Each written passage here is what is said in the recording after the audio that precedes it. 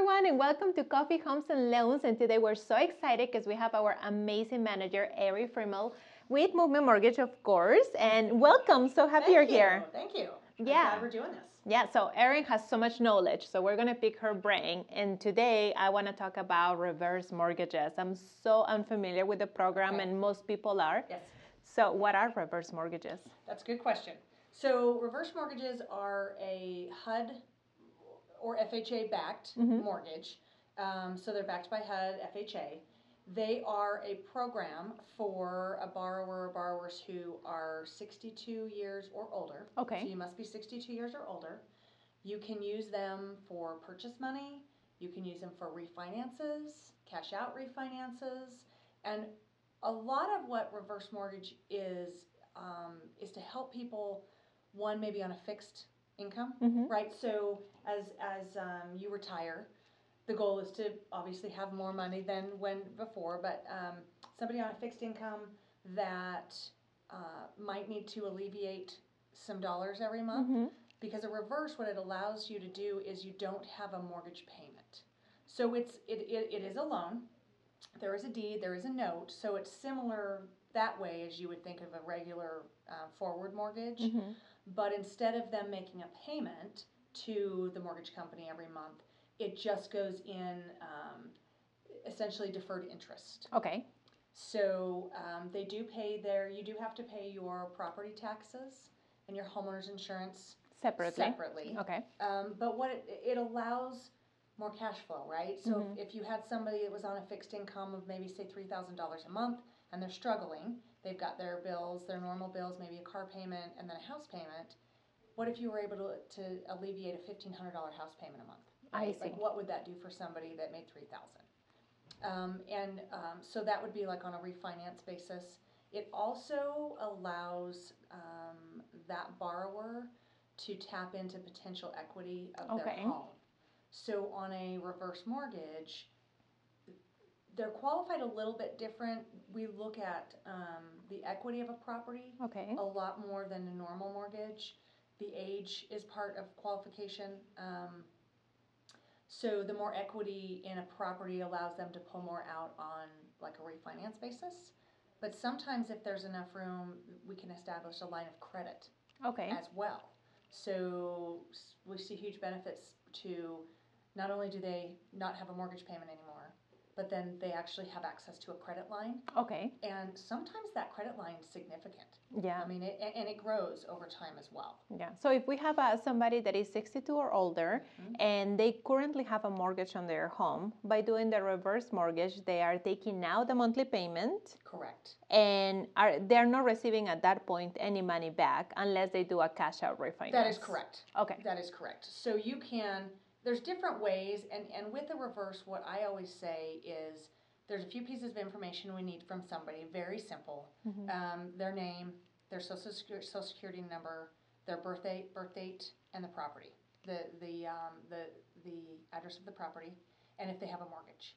And with just those pieces of information, we can plug it into our software, and it will tell us what options those borrowers have. Okay, so it'll give you a home equity line of credit, cash out, plain refinance. Maybe they just need to alleviate the mortgage payment and the expenses. That's correct. Okay, so that's where it comes into the purchase part. They are pretty much reversing their existing mortgage. That's correct. So what I see a lot of is, let's say someone's relocating here, or maybe they're downsizing, so they're selling their current home. They may have a lot of equity, so they have assets, right, for the down payment. But again, they're on a fixed income, or maybe their debt to income ratio doesn't work with a normal mortgage payment. So then what we're able to do is they put their down payment down, and same thing. So the information will run that in the proposal, and it'll tell us how much they need down. Typically on a purchase, a reverse purchase, you are looking at about 20 to 30% down. Okay. Right?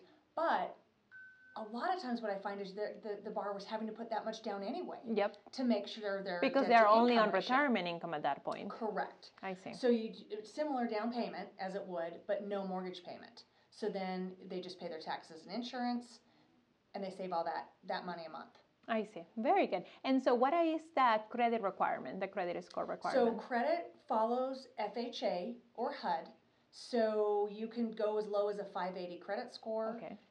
Again, it will run the numbers. Now, what I would say is sometimes if somebody has a lower credit score or they've had some derogatories on their credit, don't worry.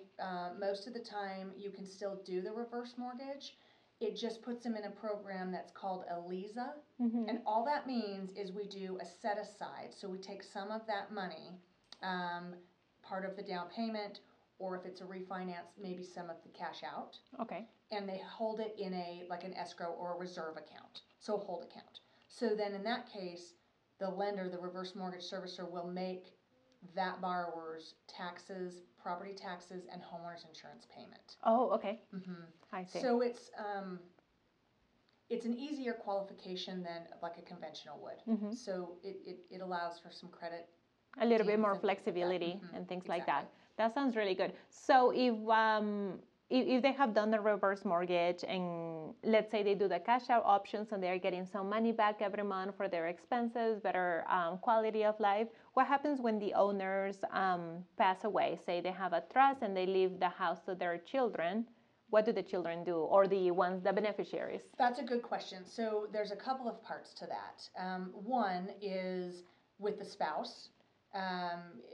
So if you have a married couple and the spouse can be on the reverse or doesn't necessarily have to be, but once if one of the spouses passes away, the other spouse can remain in the property, can stay in that reverse mortgage. They don't need to do anything to it until they pass. So then if both borrowers pass at that time, depending on how they've set up their estate, right? So if it's in a trust or if they have somebody they've added to title or however, that home will pass to them. The only requirement is that they cannot stay, that family member, children, relatives, whoever inherits the property, cannot keep that reverse mortgage. I see. So they give them time. They can either refinance out of it and just get a regular mortgage. They can pay off the mortgage, or they can sell the property. I see. And they give them ample time. So it's at least 6 months to allow for them to do what they need to do with the property. To figure it out. Correct. And it's just what is owed on the property at that time of passing. Okay, so what about, okay, so if they sell it and the property has significant equity, those are earnings to whoever the beneficiary was on title. Correct. So a reverse mortgage is paid off just like a regular mortgage would be. So you find out what the payoff balance is, and then pay that off, and the rest of the equity is theirs. Yeah. That's correct. And because it is an older age, 65 and plus, what is the best practice when you are doing a reverse mortgage? Should you put your home in a trust? Should you add somebody on title? Because otherwise it would go into probate, right? Yes, and I would say you would want to do that no matter your age or program type.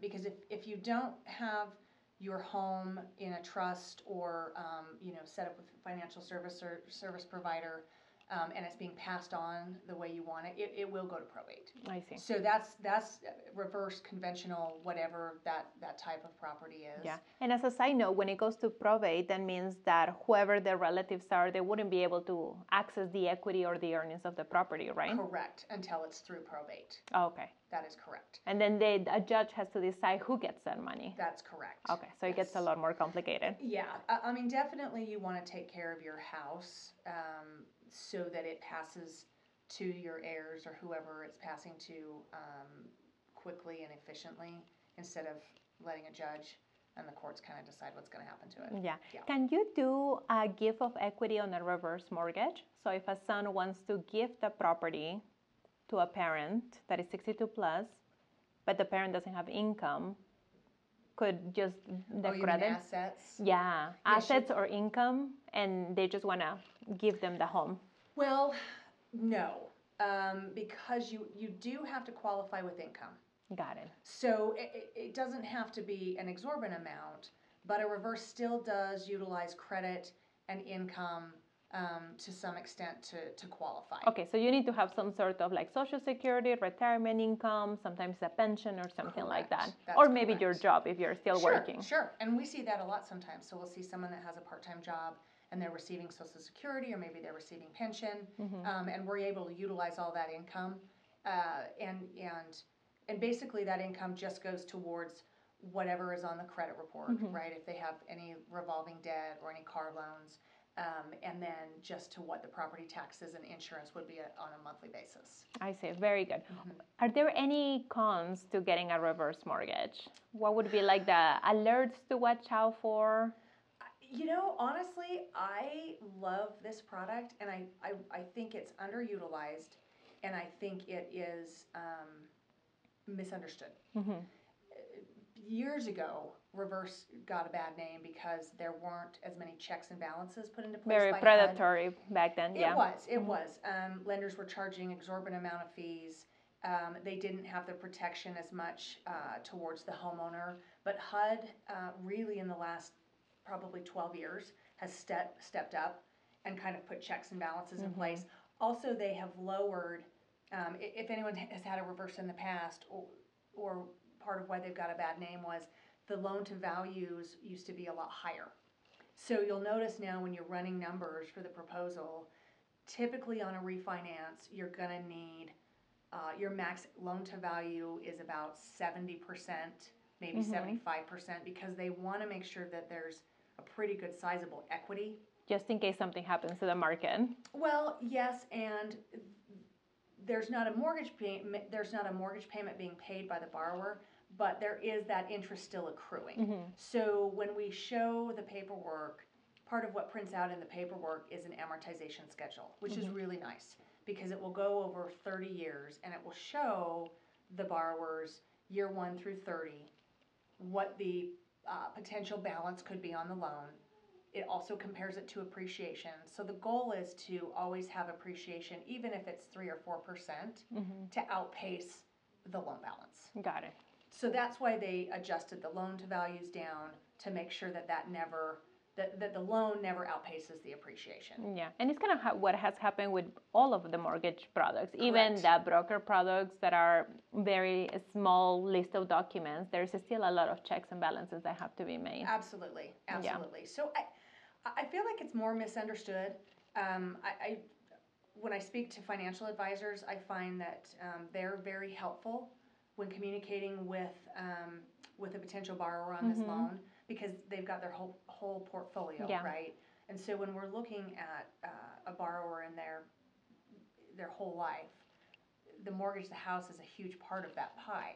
And so when the financial advisor understands, and I'll send the proposal to their financial advisor, when they understand the benefit of, hey, they just gained $700, $1,500 more a month back in their pocket that they don't have to spend, they can use for daily bills or maybe they take a trip or do what they want to do, and they don't have to touch their long-term savings, retirement accounts, IRAs, right, which their advisors don't want them to. They're for long-term, but they can access some equity in the home maybe through that credit line. That's a big deal. Like when I can say to somebody, hey, you can pull $20,000 at close if you want, plus your equity line after 12 months that you can touch is $60,000. Yeah. And then the borrower, their financial officer says, hey, that makes way more sense. You pull that as an emergency fund as opposed to cashing out your IRA, right? So there's multiple reasons that I just think they're a great product. Yeah. So it's just about being informed, and it's very specific to every single client situation. It is. Every run will be different, but I feel like it's really important to, education is very important, and then work with someone that knows, that understands reverse, right? Yeah. That looks at their short-term goals, their long-term goals. You know, I've even sat with borrowers' children, because sometimes that's their concern. Well, what are you doing with the house? I'm going to lose the house. I don't inherit. So it can be a family. I mean, it really can be a family process. Yeah. So that everyone feels comfortable and they understand what the next steps are. That sounds good. Well, I feel very well informed. I haven't done a reverse mortgage since I started in this business. So it's good to have somebody that does it day in and day out. And if you guys have any questions specific to reverse mortgages or what you can do to leverage the equity of your home, please put it on the comments below, and we'll have all of this information that Erin relayed to us on the website, as well as in a scenario of what reverse mortgage looks like. So we'll see you guys next time. Absolutely. Bye.